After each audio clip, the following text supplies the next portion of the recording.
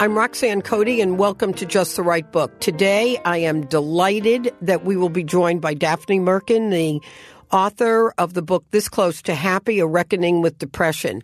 Daphne is always a bold writer, a person of incredible honesty, and I think you'll see that it will be a fascinating conversation.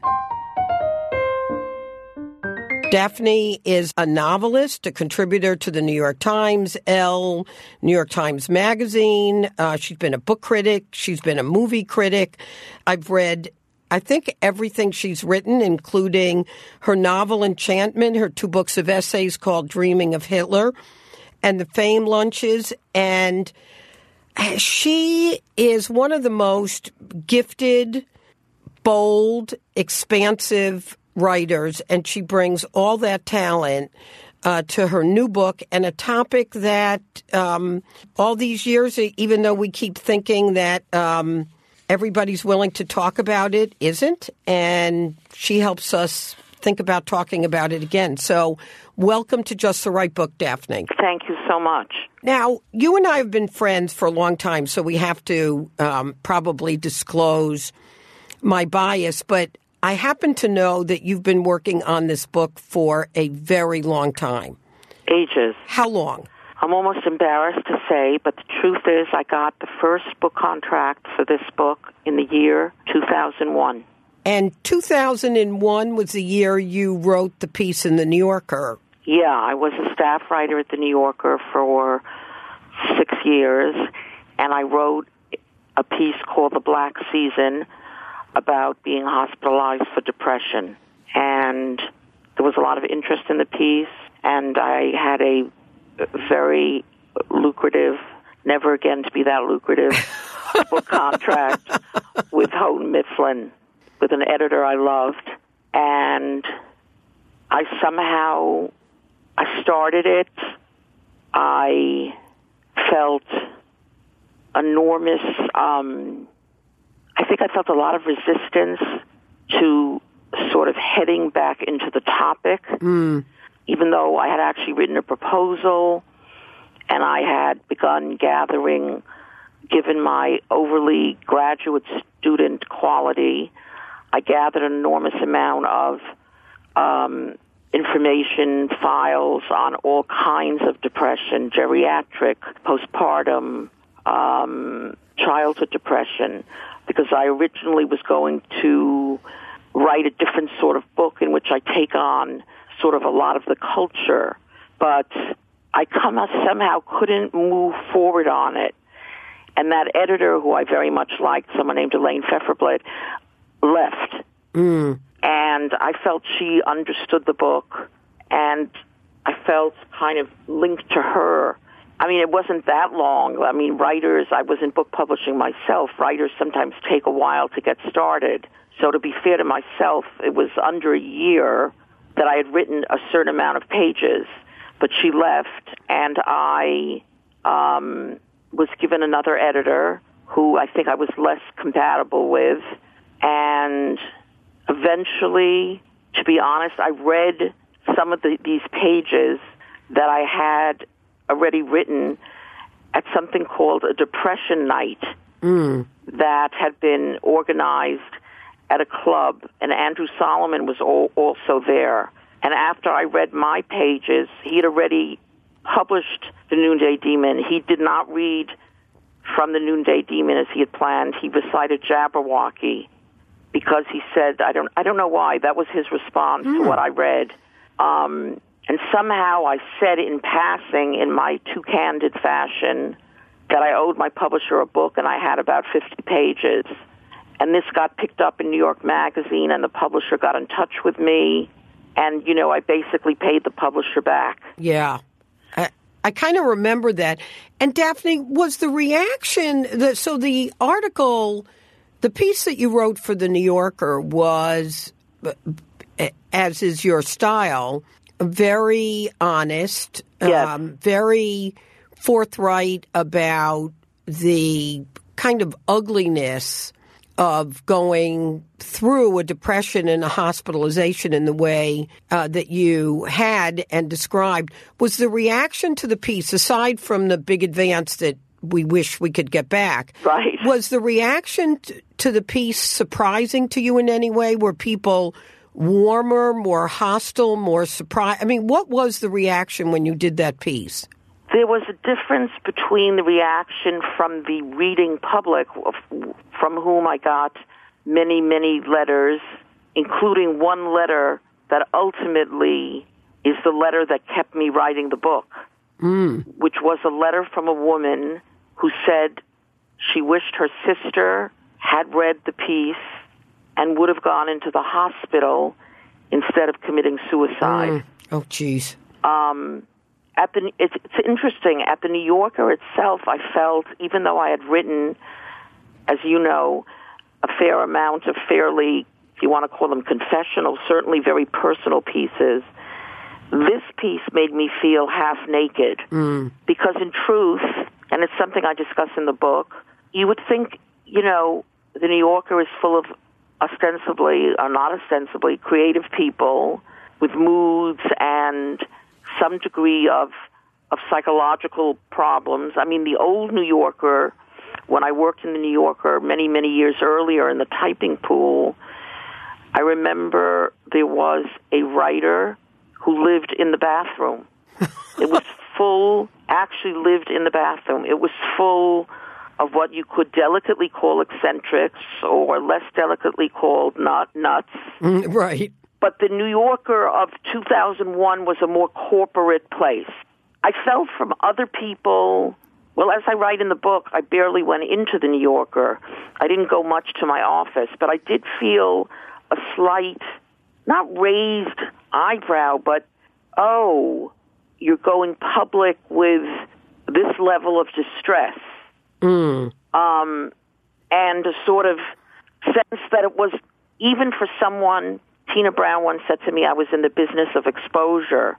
Even for someone who had exposed things, it felt very, very exposing. Yeah. Well, one of the things that I was struck by thinking about the book and thinking about speaking with you, so you've been very transparent about sex, about variations of sex, about money, about body image, you know, lots of things which all feel safe. And one of the things that I was struck by is that here it is, 2017, and sadly last week I went, or actually this week, I went to the funeral of a relative who had 40-something in years of success in a picture-perfect family committed suicide.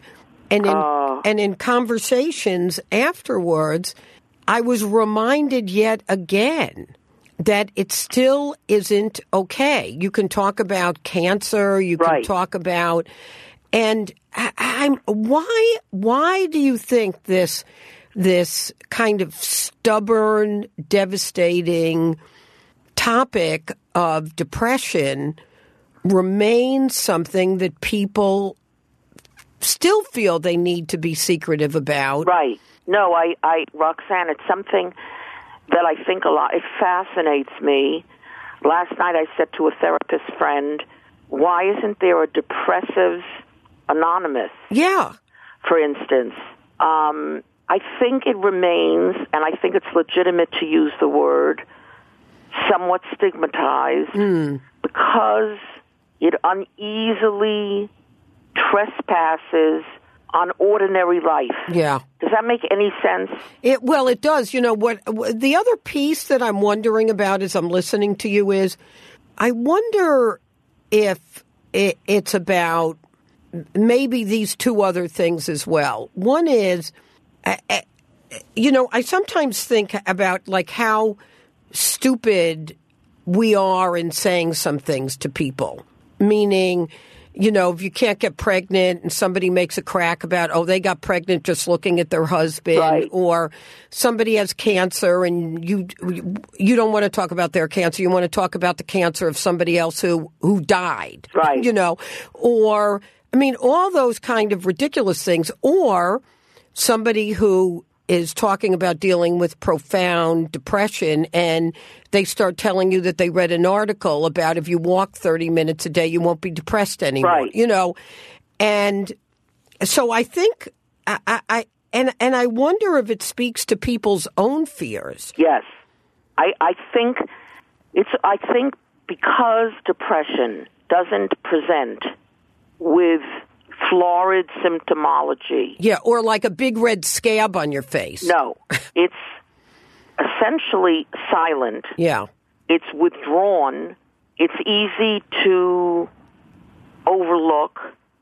I think also there's a sort of shame about depression within depressed people. Mm.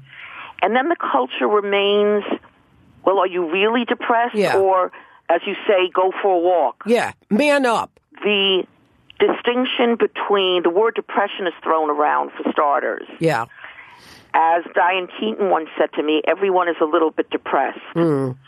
Since everyone deals with their own, bad moods, days that they feel down, there's something threatening about the continuum going a little over the ledge. Yes.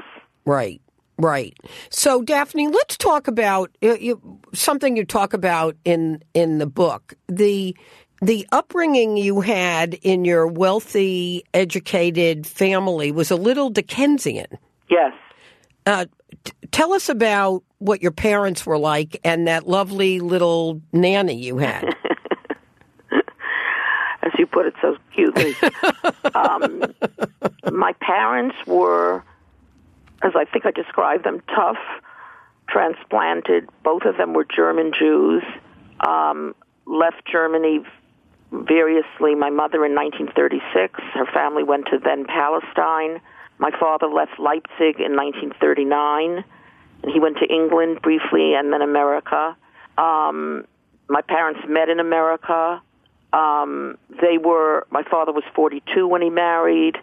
My mother was, although years later she kept insisting she was 29, like this made all the difference. She was 30, which for those days was late. Was, as I told her, the equivalent of 50. Yeah.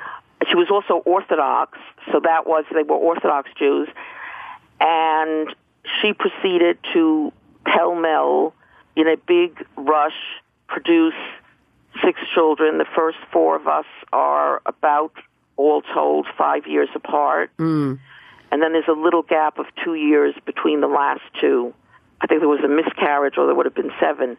My father, truthfully, did not have a paternal bone in his body, was a mixture of remote, demanding, very demanding of my mother's time, very impatient with any normal childhood intrusion. Thus, we were all, even at a very young age, expected to be very quiet when he came home. And my mother was, I could put it kindly, she remains to me not entirely clear, something of a mystery to this day. She was mercurial and quite destructive, although she was capable of warmth. Yeah. She also was hypercritical, had none of this sort of haze, that often parents see their children, oh, my child is a marvel. Yeah. My mother was the opposite. There wasn't a fault that escaped her. Mm. And perhaps someone said to me in an interview, did I forgive my parents? And I paused. And I thought that the thing I probably don't forgive is who my mother hired. She was a fairly absent mother because she was very busy taking care of my father and sort of running their lives. She hired for lack of a better word, fairly brutal woman, Dutch woman, who had been a cleaning woman for cousins, herself one of 16 children, to take care of us. And she literally did everything. My mother did not do any of the physical. When we were young, my mother didn't wake us up or get us breakfast or get us ready for school or any of that. All that was done by this woman we called Jane. and Jane was given to punitive. I mean, she actually beat all of you. Yes. I have a sister. One of my sisters claims she remembers we were black and blue. I don't know if that's true, but she certainly beat is the right word, and kicked and punched and locked some of us in the closet. And didn't she once bang your head against the wall? She banged my head against the bathroom wall when I tried to resist her. I mean, I was terrified of her. And Daphne, do you subscribe to a notion in the nurture nature element of contributing factors to depression? That nurture is a contributing factor? Yes. Absolutely. Yeah. I mean, I think this is something I've given a lot of thought to, and then when I wrote a piece a few years ago for the Times, they asked me to write a piece on is depression inherited, which I talked to various people. Of course, the question of is depression inherited is always secretly about where do we place the blame. Right, right. And in truth, depression, like other things, has a genetic component, as in 50%. But you need triggers. Right. You could have I call it combustible chemistry. Yes, very well put. I mean, you could have a very depressed mother and yourself not be depressed because the factors of your upbringing were optimal enough that you didn't become depressed. Mm-hmm. So I think people have a hard time that it's a mixture, that it's not either or. Yeah. I mean, yes, there is a genetic component, but frankly, again, as I said in my book, if you look at any family and go back a generation or two, somewhere there's a depressed or melancholic aunt or a suicidal uncle. I mean, it's not hard to find. Yeah, you don't have to dig too deep. No. And, Daphne, the other thing that occurred to me, and I don't think you and I have ever talked about this, but I was reminded of it reading the book, that I became so curious about what life was like for each of your parents as they were growing up. What were their parents like? And this kind of thread of how people become the way your parents did, because they were heartless. Yeah. I mean, I know you've said your mother was warm, and I know there are many, many ways in which you were attached to her, but in reading about them, it's hard not to think of them as just utterly heartless. Right. Right. No, especially in that when this incident with my brother, when he's in a very bad accident, in a car accident, when he's sent to Israel against his will, and to my horror, they didn't go. Yeah, I remember you describing that. So I think my father was simply a deeply self-absorbed, slightly, either call it autistic or little schizoid, not connected. And I see my father more as a kind of absence than a total negative. Yeah, yeah.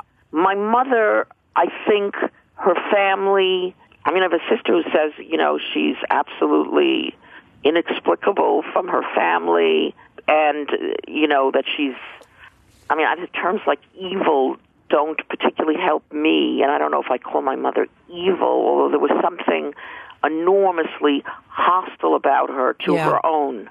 She had a very, very close relationship to her own father, who was a figure in his own right, a fairly significant figure in Germany, where he was a lawyer, and I think the only Jewish member of that philosopher, I'm forgetting his name, some major philosopher. He was allowed in that society. And then when they moved to Israel, he also wrote books and became involved in religious Zionist politics.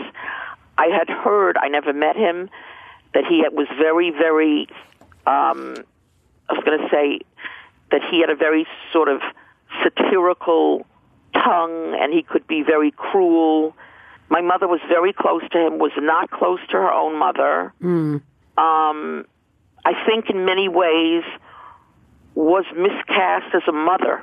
Yeah, yeah. Would have made a formidable executive, should have become something other than a mother, certainly not as her so-called primary role.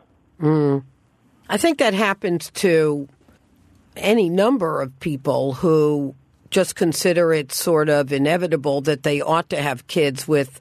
I mean, maybe that's changing a little bit, where women think a little bit more carefully about whether they actually want kids or are suited to having kids. But for someone like your mother, who by your description was not so suited, to then have 6, Right. sort of stunning. Stunning. But she had 6. She once said to me, she had three siblings, originally 4. They all got married ahead of her and had between them 5, and 7 children. Wow. It was certainly competitive. Yeah. She once said to me it was her revenge on the money. Not sure what that was supposed to mean, that even though this is what she used the money for, although as the book makes clear, she didn't really use the money on us. Yeah. Really? I don't know, there was something, even though she was a sophisticated woman in many ways, there was something primitive about her psychology. Yeah. I was just like, in reading, I thought, wow, I would have loved to sit down with your parents and explore how they thought, or where they came from, or what made them unhappy or happy, or right. Because you're struck by something having been a contributing factor to their being the way they were. I mean, I just don't think you spring whole from the womb that way. No, I agree, and I have thought. I mean, that they were helpless in a way. Yes, I would. I agree with you, Roxanne. I would say in some ways, maybe more than I. My mother was also a victim of her own history. Mm-hmm. I don't know. 3 immigrations aren't so easy. Right. She never got over Germany. She was very fond of Frankfurt. I don't know the whole Holocaust. She lost very close people in it, very close relatives. It was a theme. Being my mother was a sort of macabre theme. Mm. You know, she drew swastikas on me, which I never totally understood. But she was pretty... why not, Daphne? But there was a part of her that had a kind of mentality, if it wasn't concentration camp, what are you complaining about? Yeah. It reminds me of a story that doesn't seem quite that funny, but when my mother, as I think you know, was a Holocaust survivor. Right.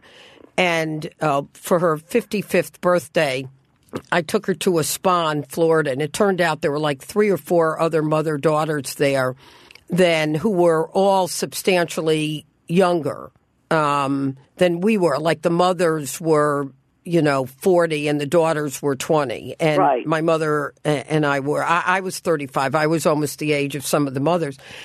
And we're sitting there at this like last lunch at the spa. And my mother, who's still alive and not necessarily funny nor reflective. Right. And has been pretty stoic about her wartime experiences and the deaths that she had to witness.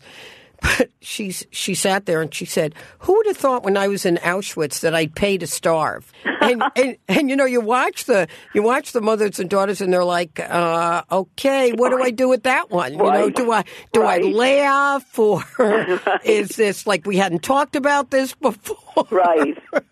Right. It was an odd way to end, 3 days at a spa in Florida. Yeah.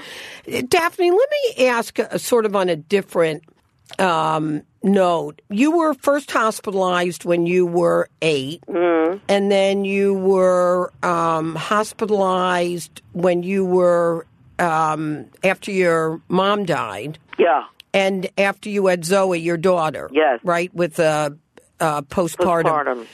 I forget at which point you were given astonishing doses of Prozac that weren't even FDA approved. Right. That wasn't actually within a hospital setting. That was sometime in my 20s.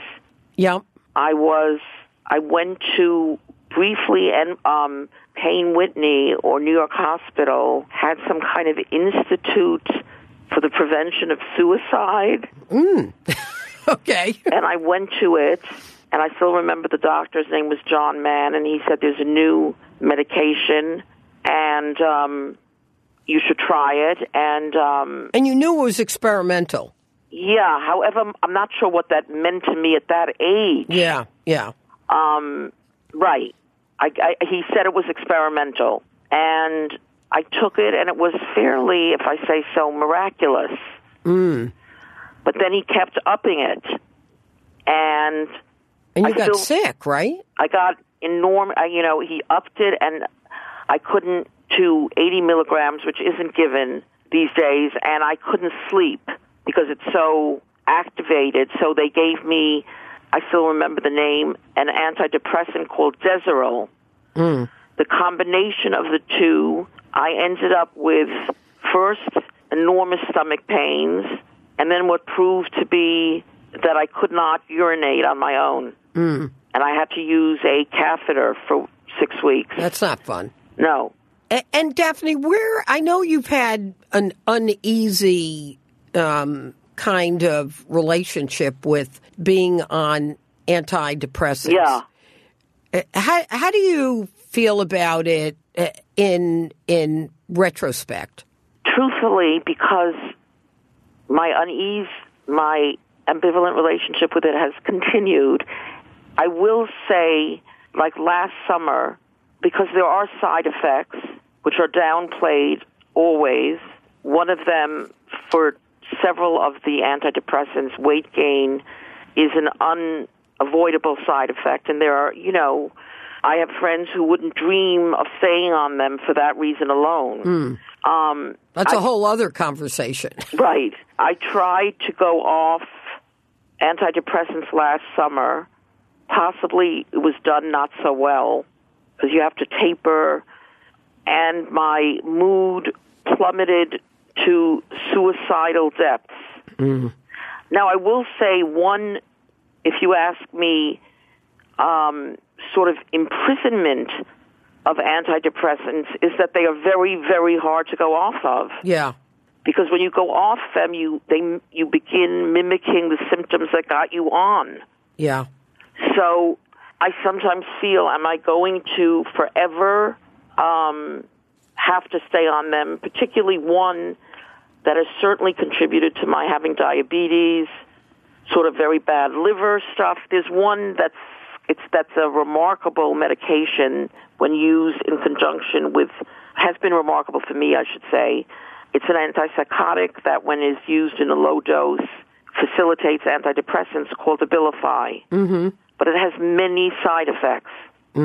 But Abilify probably has helped me the most, has kept me on an even keel. Looking back, I don't know. I wonder, I say this without being a complete believer, so it's odd to say this. I think they probably kept me alive. Yeah. Well, that's the thing, right? Right. I of course hear what you're saying about side effects and unintended consequences, but you can't help but weigh that against the possibility that you're alive because of them. Yeah, I agree. One of the things that I've been meaning to ask you is that was striking to me. At one point, I remember you and I talking, it might have still been when you were under contract to Houghton, and the title of the book was going to be Melancholy Baby, right? Which I always loved as a title. Me too. But I'm struck by the shift to a title that you did use called This Close to Happy, because that feels like a different place in a journey to me. Yes. So talk a little bit about that. Yeah, that's very astute of you, because in a way it is. Melancholy Baby, which I was fairly wedded to myself. Yeah, we both were. I know, you liked, I kept saying, but Roxanne likes it. Right.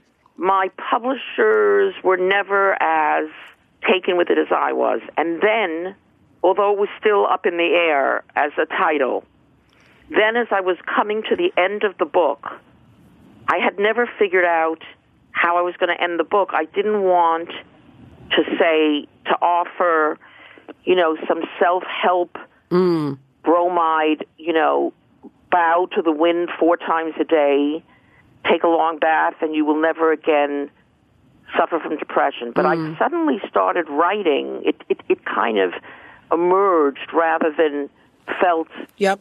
I suddenly started writing this scene set in a summer house, and as I was writing it, I talked about my daughter, having friends,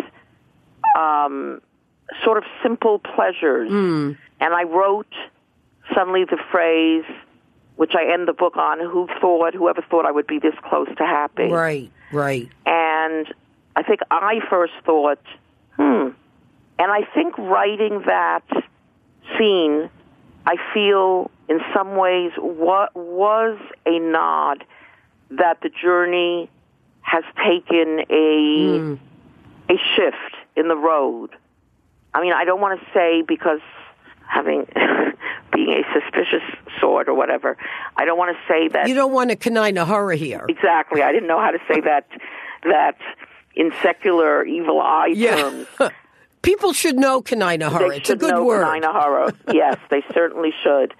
That somehow some of the depression, I feel partly I must give credit to an excellent therapist.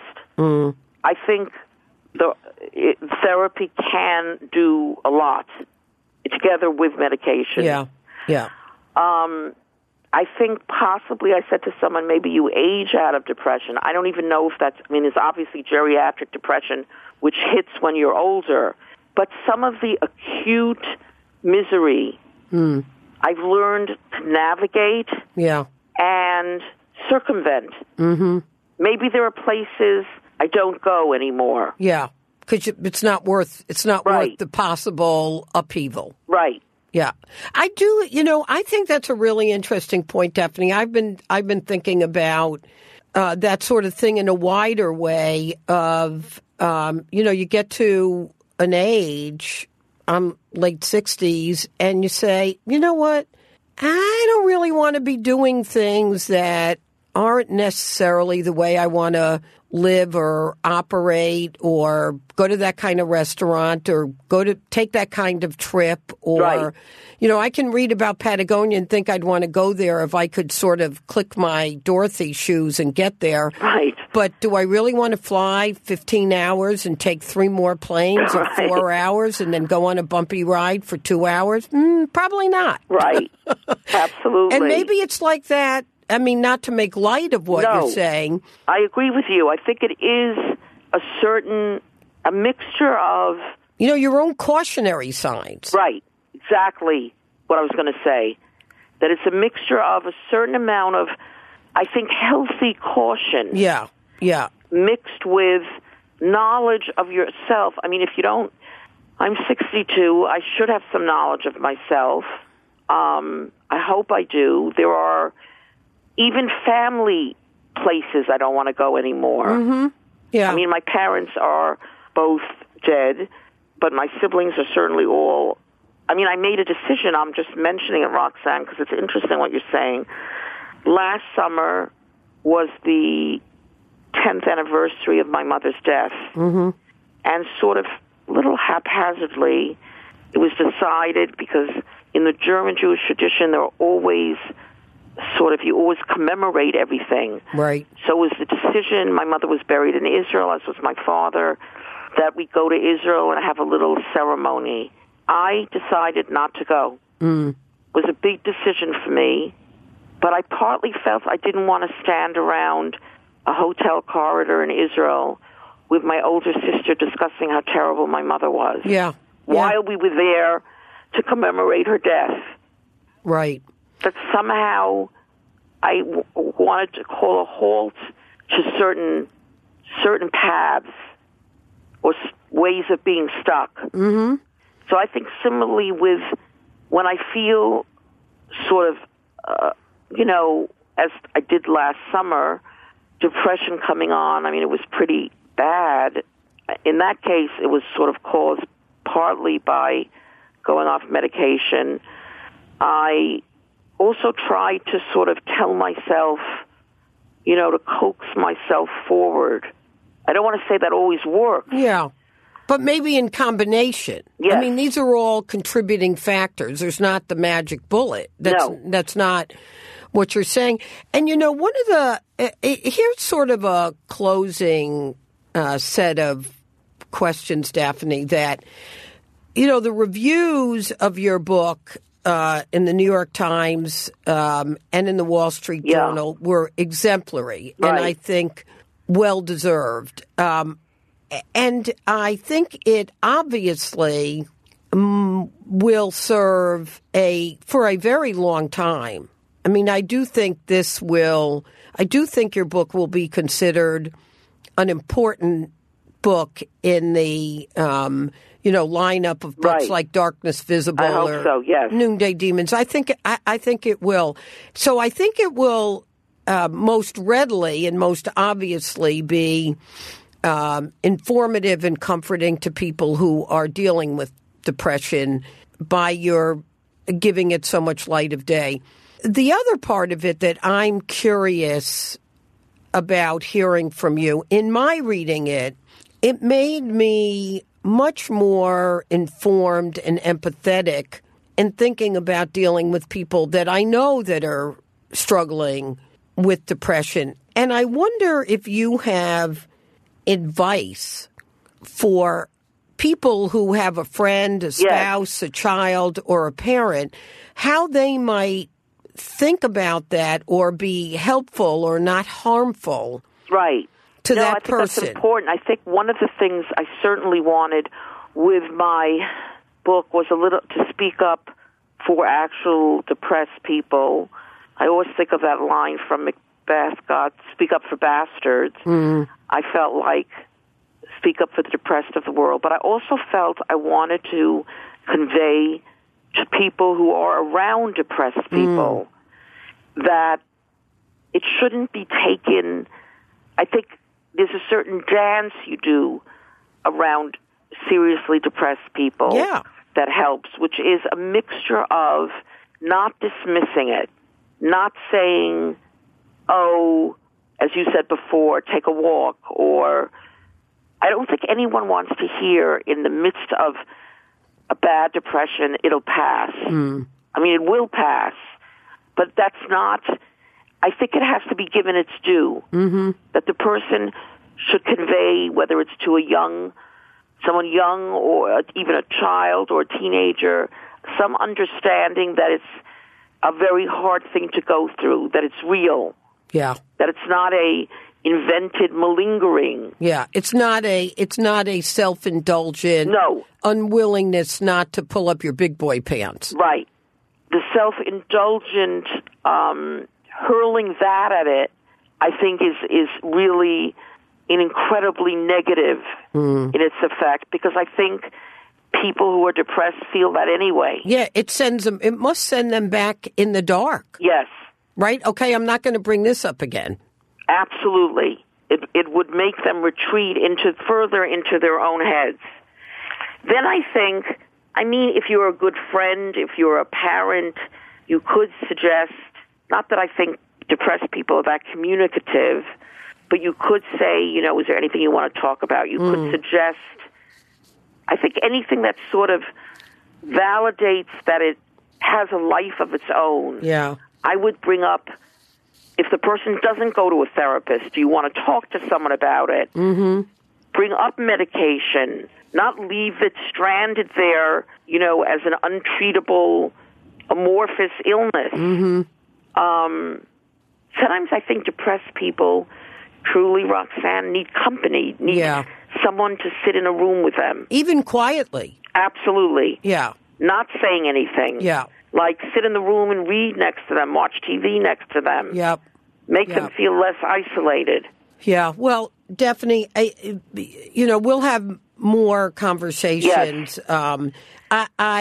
I so enjoyed this. I really want to thank you for any number of things.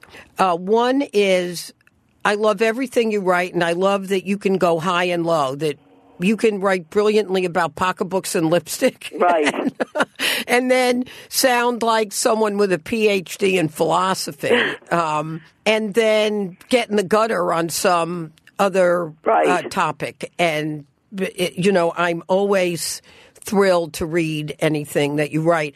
But you and I having had lots of conversations over the years about you producing this book, it does really feel that you did it at the right moment, both for you and, as importantly, I think you're having this conversation and talking about depression in a way that will be impactful, important, and helpful to people either struggling with depression or those of us around depression. It's hard, if anybody's living in the world, to not be around that, because it happens quite a bit. So thank you for being on Just the Right Book. Thank you so much for having me. And we'll figure out a time that will get you to Connecticut. And meanwhile, have so much fun on your tour. Thank you. And thanks for writing the book, Daphne. You're welcome. Thanks so much. For a complete list of the books we talked about, including Daphne Merkin's This Close to Happy, just go to bookpodcast.com. And don't forget to subscribe to Just the Right Book on iTunes.